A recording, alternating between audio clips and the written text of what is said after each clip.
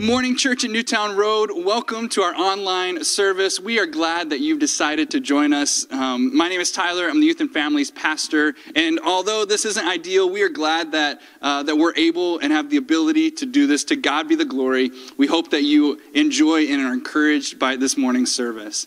I've got a few announcements as we kick off the morning.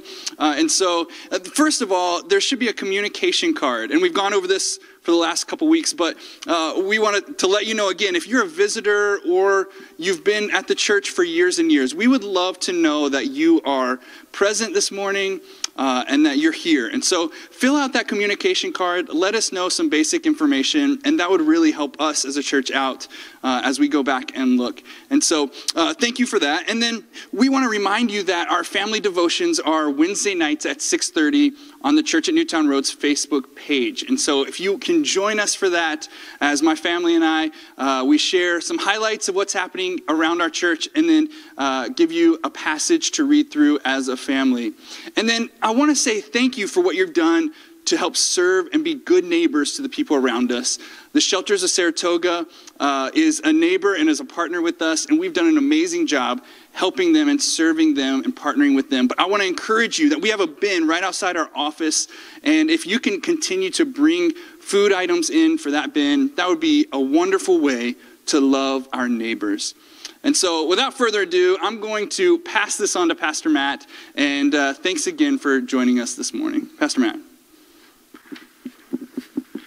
Thank you, Tyler. It is so good to be here at the church building today. I assure you it's empty and it feels weird preaching to an empty room, but we miss you guys like crazy. But it does feel a little bit normal just to be on our stage this morning.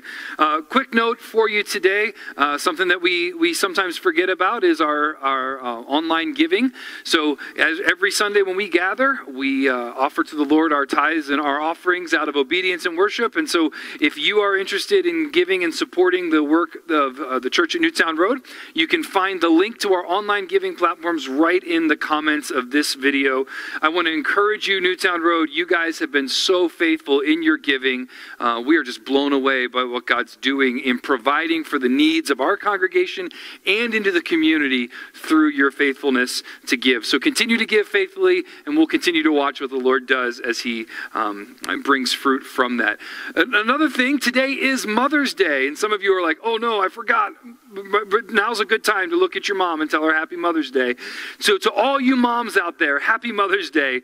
For all of you each year who are constantly lamenting that your Mother's Day schedule is just a little bit too full, I give to you Coronavirus Mother's Day. You have nothing to do. You can't go anywhere. I hope you enjoy yourself. This is your opportunity. And enjoy your special day. If anything that the coronavirus lockdown has taught us, I would say that it has taught us that our mothers are essential personnel. Your work in your home has likely never been more important, moms, and more critical as it is right now, as we've all been chased into the confines of our houses. You see, in addition to all of the endless duties and normal responsibilities that you carry, you have now also become educators at all levels. You are guidance counselors. You have become administrators. You are IT specialists. You are Zoom experts. You become sanitation engineers and personal trainers and short order cooks. For all of the many ways that you serve your family and your children, we just want to say thank you. We honor you today. We praise God for his provision in our lives through each of you. And just a word of pastoral encouragement to you mothers this morning as an observer. I personally think it might be more difficult for you to do your job today than it has been for mothers in a very long time. There are so many interesting challenges you face raising a family in today's era.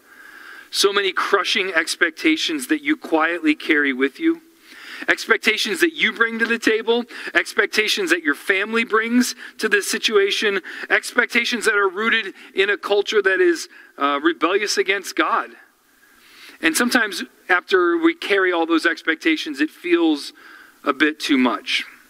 As you make your way through all of that, it may feel to you sometimes that you're unable to keep up with it all. And it may feel like you're everybody's help desk, but you begin to wonder if you're being very helpful at all. From where I sit in my seat as a pastor and a church leader, I can see so many of my sisters in the Lord struggling under the weight of it all. I just want to encourage you moms out there today that in Christ, you have been given everything that you need to do the work that he's asking you to do. You are free to focus on his calling for your life and let go of other expectations. In your weaknesses, you find his strength, and in your emptiness, you will experience his fullness. You are seen and known by God, and as you work and labor and toil unto him, none of it goes unnoticed. And if you'd allow me today, let me encourage you to set your goals and your aspirations on the foundation of God's word and not the shaky foundation of our culture's cheap definitions of what a successful mother looks like. To all of our moms out there, thank you for all that you do, and may God bless you on this special day. As we begin our service today, let's open in a word of prayer. Our Father, we thank you for the moms in our ministry. We thank you for the wonderful gifts that they are to us. We pray for your blessing on mothers and families around the Capital District and around the country who are watching online. Lord, we pray that you would strengthen moms in their calling today. Help them to realize the eternal weight of raising children. Help them to realize the sacred calling it is to give their lives to raise up their young ones. Lord, I pray for those who are facing Mother's Day today without their moms, maybe even for the first time. We ask that you would comfort their grieving hearts. I pray for those who are facing the reality that the relationship they have with their earthly moms is strained and unhealthy. God, I pray that you'd give grace and that you would cover pain with love in those situations. I pray for those moms today who face this special day with the disheartened and discouraged posture because they've lost a child. And Lord, I pray that you would bring your strength and your presence to them as a healing balm to their broken hearts. Lord, we thank you for the gifts that our moms are to us. We pray that we would honor them well and that they would be blessed by this special day. As we open the Bible and study your word today, we ask that you would do what only you can do. That you would open our eyes, that you would open our hearts, open our minds. Help us to see and experience you through the pages of the scriptures. In Jesus' name we pray. Amen. Well, this morning, Newtown Road, we are back in our study in the Gospel of Mark. And our study has taken us through the first 7 chapters, and today we're getting the last portion of the 7th chapter. Last week, we saw Jesus healing a Syrophoenician woman, an outsider coming to faith in Jesus. And God in his mercy was foreshadowing this great ministry that the gospel would move to the ends of the earth through the Gentile world as well. This week, we pick up in chapter 7, verse 31, and we see yet another miracle in Jesus' life, another place where Jesus is revealing and demonstrating the rule and reign of the kingdom of God right here on earth. So let's look at that passage. Mark chapter 7, verse 31 through 37. Then he returned from the region of Tyre and went through Sidon to the Sea of Galilee in the region of the Decapolis.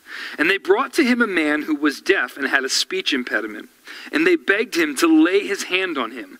And taking him aside from the crowd privately, he put his fingers into his ears, and after spitting, touched his tongue. And looking up to heaven, he sighed and said to him, Ephphatha. That is, be opened.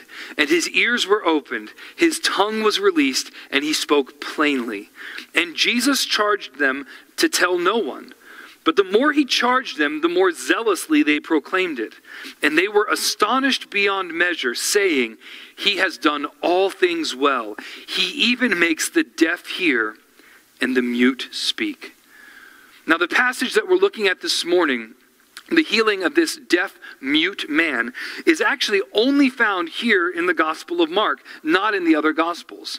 Although Matthew chapter 15 sets the stage for what happens here, this is the only place in the New Testament record where we see the precise details of this healing.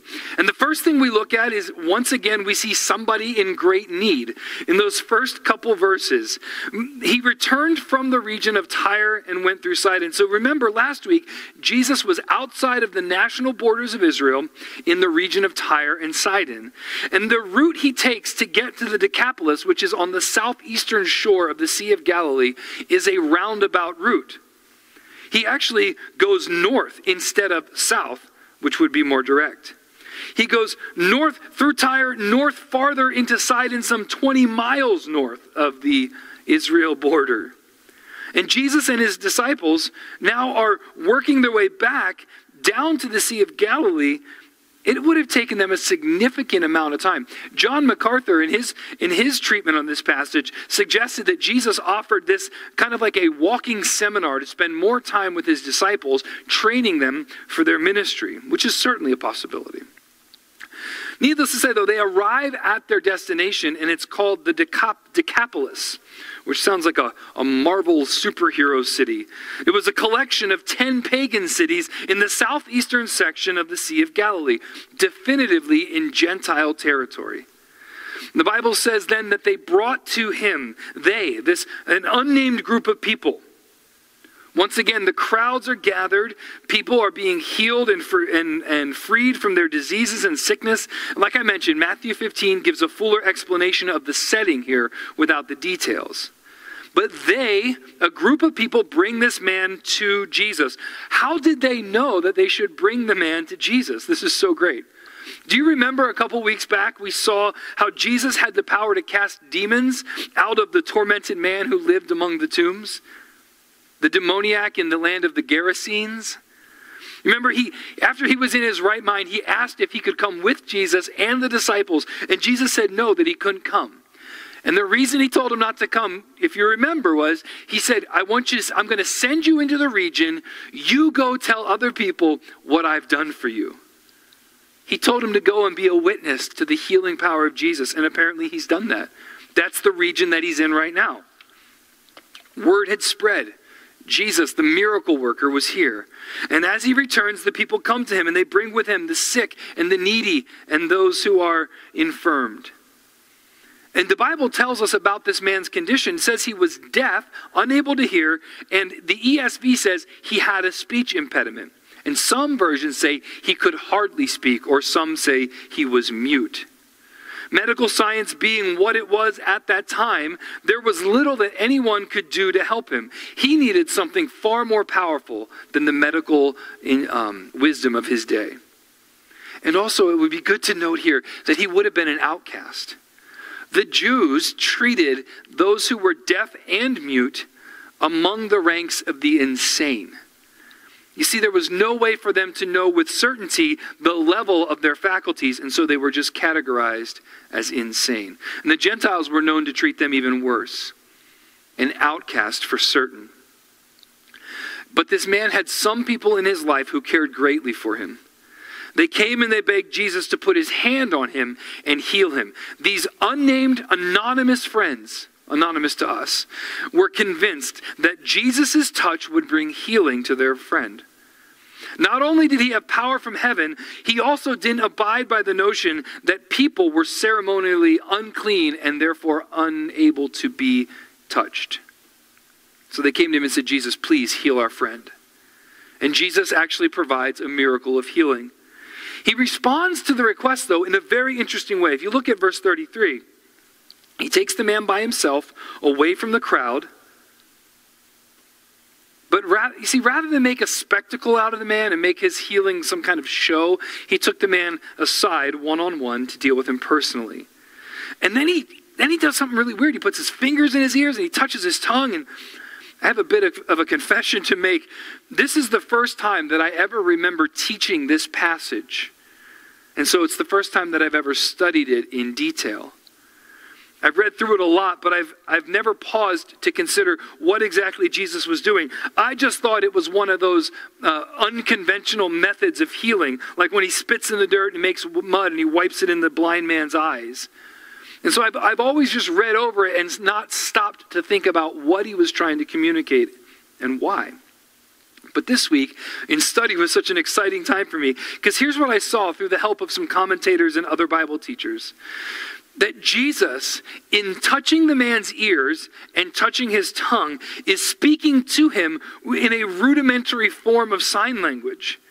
At that time, there was no standardized way of communicating with the deaf man. So Jesus touched both of the man's ears to signify to him that he knew his need. And he spit and he touched the man's tongue, signifying that he understood the speech impediment. And then he looked up to heaven, signifying to the man that the help that he was about to receive came from heaven. And then he sighed deeply, a sign of compassion and of empathy. These 4 simple gestures were not just an unconventional means of healing. Jesus was communicating with this man in a way that he could understand. It was a sign of compassion. It was a sign of sympathy and empathy. It was a sign of connection. And then he says one word, ephphatha, meaning be opened. And immediately the man was healed. With one word, he was instantly restored to health. His ears were opened, and the impediment, the Greek word for impediment here is actually the same word used for a chain, as in a chain to bind a prisoner. And the chain was gone. The impediment was gone. The binding of his tongue was gone. And in a display of otherworldly power, the man can now hear and speak plainly. It's interesting to note there's no recovery time here. There's no crash course on speech therapy to help him pronounce words. This man, who up until now was deaf and mute, is now able to hear and speak plainly. This is a true miracle, an amazing miracle. But check out the response, both from Jesus and the crowd. In verse 36, he basically says, shh, don't say anything to anybody. And you got to feel for this guy. Like, come on, Jesus. I haven't been able to speak forever. Now I can, but you're telling me I can't? That's the one thing I want to do, is go tell everybody what just happened. I finally get that gift restored and I can't talk to anybody about it. But the healed man and his friends, they disobeyed Jesus pretty quickly. And I think we can all understand why. It wasn't out of a heart of rebellion. It was out of a heart of joy. This mute man was now shouting for joy. In fact, the more Jesus told them to be quiet, the more vigorously they were as they told the story. The Bible says in verse 37, Mark tells us they were astonished beyond measure. They were overwhelmed by all that they had just experienced at the healing word of Christ. And look what they say. He has done all things well. He succeeds and he excels at everything that he does. At the word of Christ, a restoring new creation act is brought forth, and the verdict is clear. This is good. And it reminds me of another place early in the Bible where the word of Christ issues forth, bringing into being something that wasn't, and upon review, God declares that all of it was very good. This new creation in this man, this new creation that comes through the word of Christ, is perceived as evidence from the crowd that Jesus does all things well. He even can make the deaf hear and the mute speak. He has the power even to do that. Okay, so what? What does that mean for us? How do we take and receive and apply those truths today? Well, I'm glad you asked that question. There's a couple things I think we can see today. And the first is this. There's a note here about compassion and empathy. One of the things that stands out most in this story is the way that Jesus engages this man. We're told in the Old Testament that the Messiah who arrives wouldn't break a bruised reed, that he would not extinguish a smoldering wick, that gentleness and tenderness would mark his ministry. And here we see him minister to this man with a sense of individual precision. That should be an encouragement to us today, in that our shepherd knows us. And with compassion and empathy, he addresses our needs, not just in a general sense, but he addresses our needs in the most intimate and personal sense. He sees us. He is keenly aware of our struggles, of our weaknesses, of our failures, of our fears and our anxieties. Not only does he know them, but with that knowledge, he doesn't hide from us because we're too much of a burden to him. Instead, he moves towards us in compassion to care for us. Truly, the old hymn writer was right. What a friend we have in Jesus. He is a shepherd full of compassion and empathy. And that should encourage us today because we can all use a little compassion and empathy in our walk with the Lord. A second point of application that we can draw is there's a word here about these friends.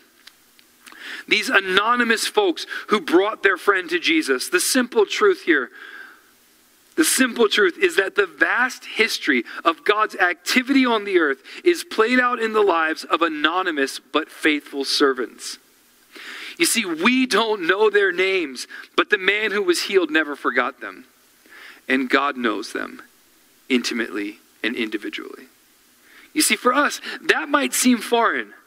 So obsessed are we with making our mark, with garnering likes and shares, that we seldom do anything without recording, documenting, and sharing it for our adoring public.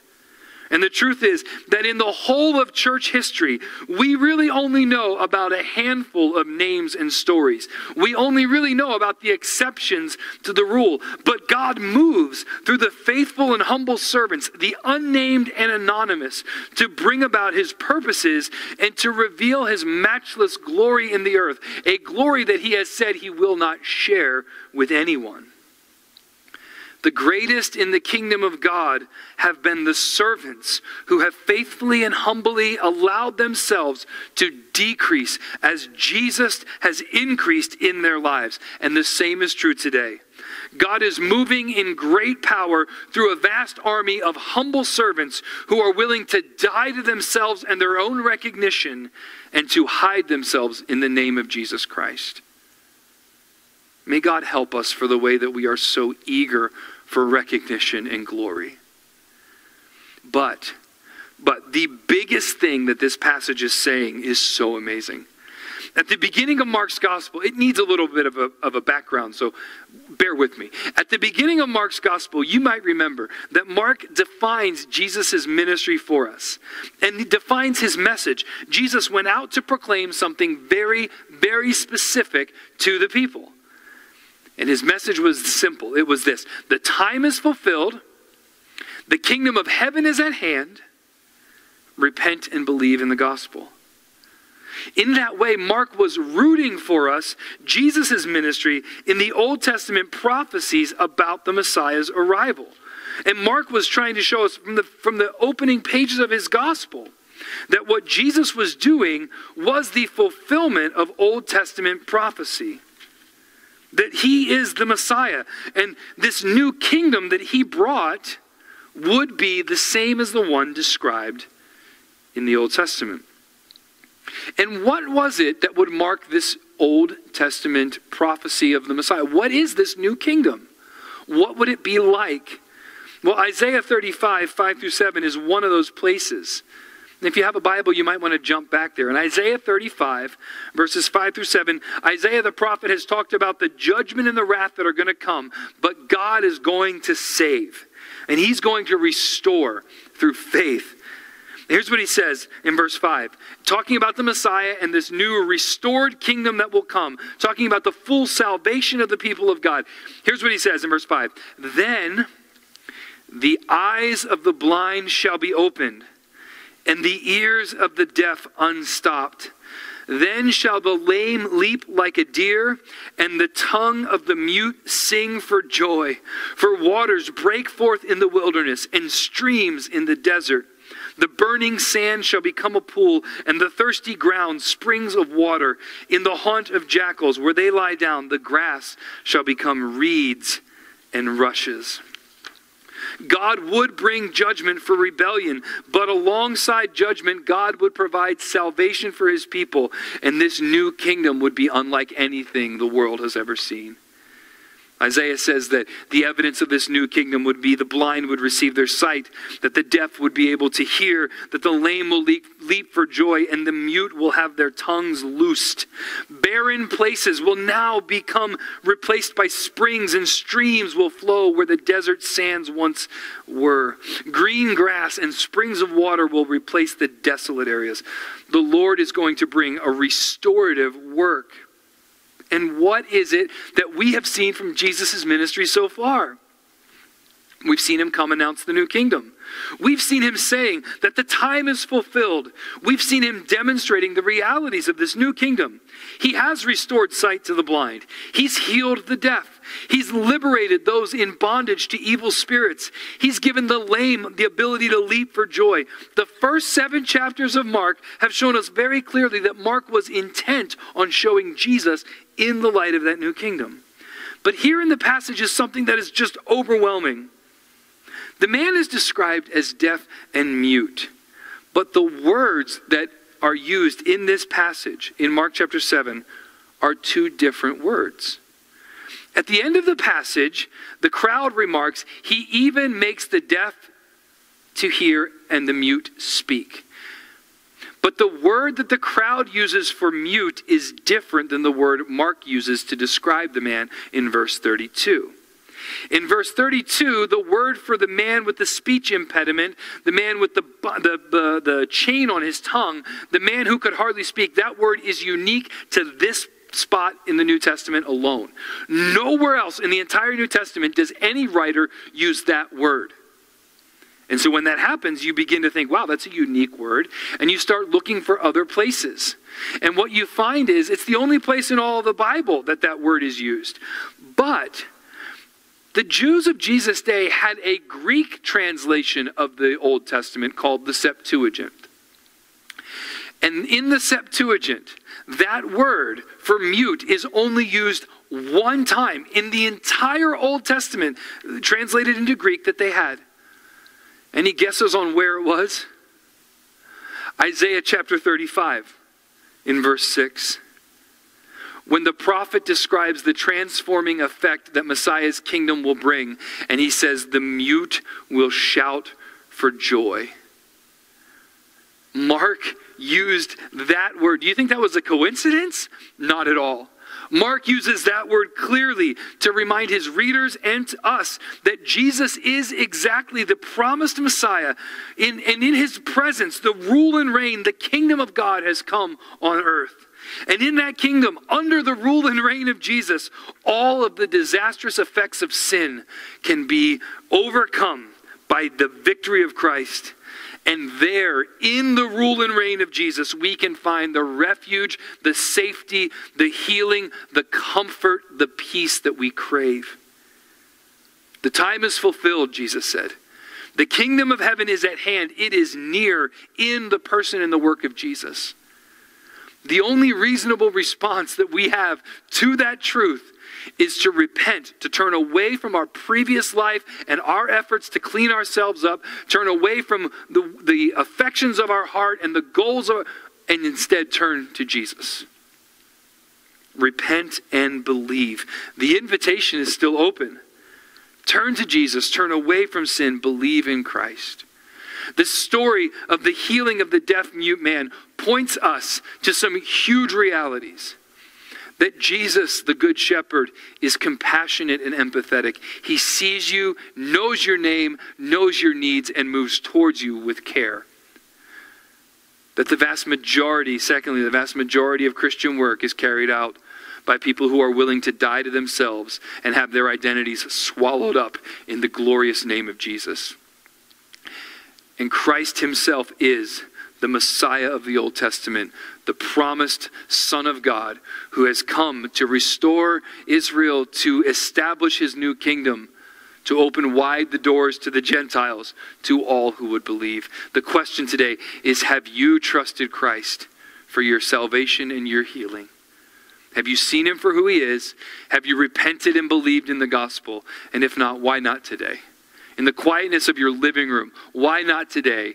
Make that commitment to the Lord to turn away from the previous life that you've been living and turn to him in faith, believing on him.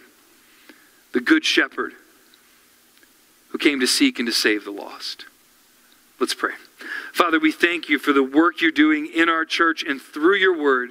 We thank you for its power and its precision. Thank you for the way that it pierces us and cuts us to the heart. Lord, thank you for the way that you can apply these truths and these principles to our lives day after day through the power of the Spirit. I pray that today we would be a church that wrestles with and embraces the empathy and the compassion of Jesus, and help us to be compassionate like you. Lord, I pray that we would be willing to die to our own glory and our own reputation so that your name would be great in the nations. Help us, God, to stand against the trends of our culture. Help us to be content to be in the background if that's what you call us to. Help us to find joy in our decreasing while you increase in us. And Lord, I pray that you would help us to carry the message of the Son of God, the message of the new kingdom, the message of the Messiah. Help us and strengthen us to carry your gospel around the Capital District and around the world, that people might be set free, that the lame would leap, that the blind could see, that the deaf would hear, that the mute would sing for joy again. God, I pray that through the power of your gospel, you would take desolate and barren places and instead turn them into oases and paradise. God, I pray that you would give us that gift to see the effects of the gospel bear great fruit in our lives and in the lives of our loved ones. In Jesus' name we pray. Amen. Well, Newtown Road, thank you for joining with us again this morning. As always, it is a privilege and an honor to come into your homes these past weeks and to teach you the Bible. I pray for you guys regularly that God would sustain you and encourage you. I cannot wait until we're back together again. We'll keep you posted on those plans as they come together. And until we can meet together, stay safe, be hopeful, don't give up. Continue to be faithful in all that God is leading you to do. Happy Mother's Day to all of you out there. I hope you enjoy your special day. Until next time, we will see you later, Newtown Road. I love you guys.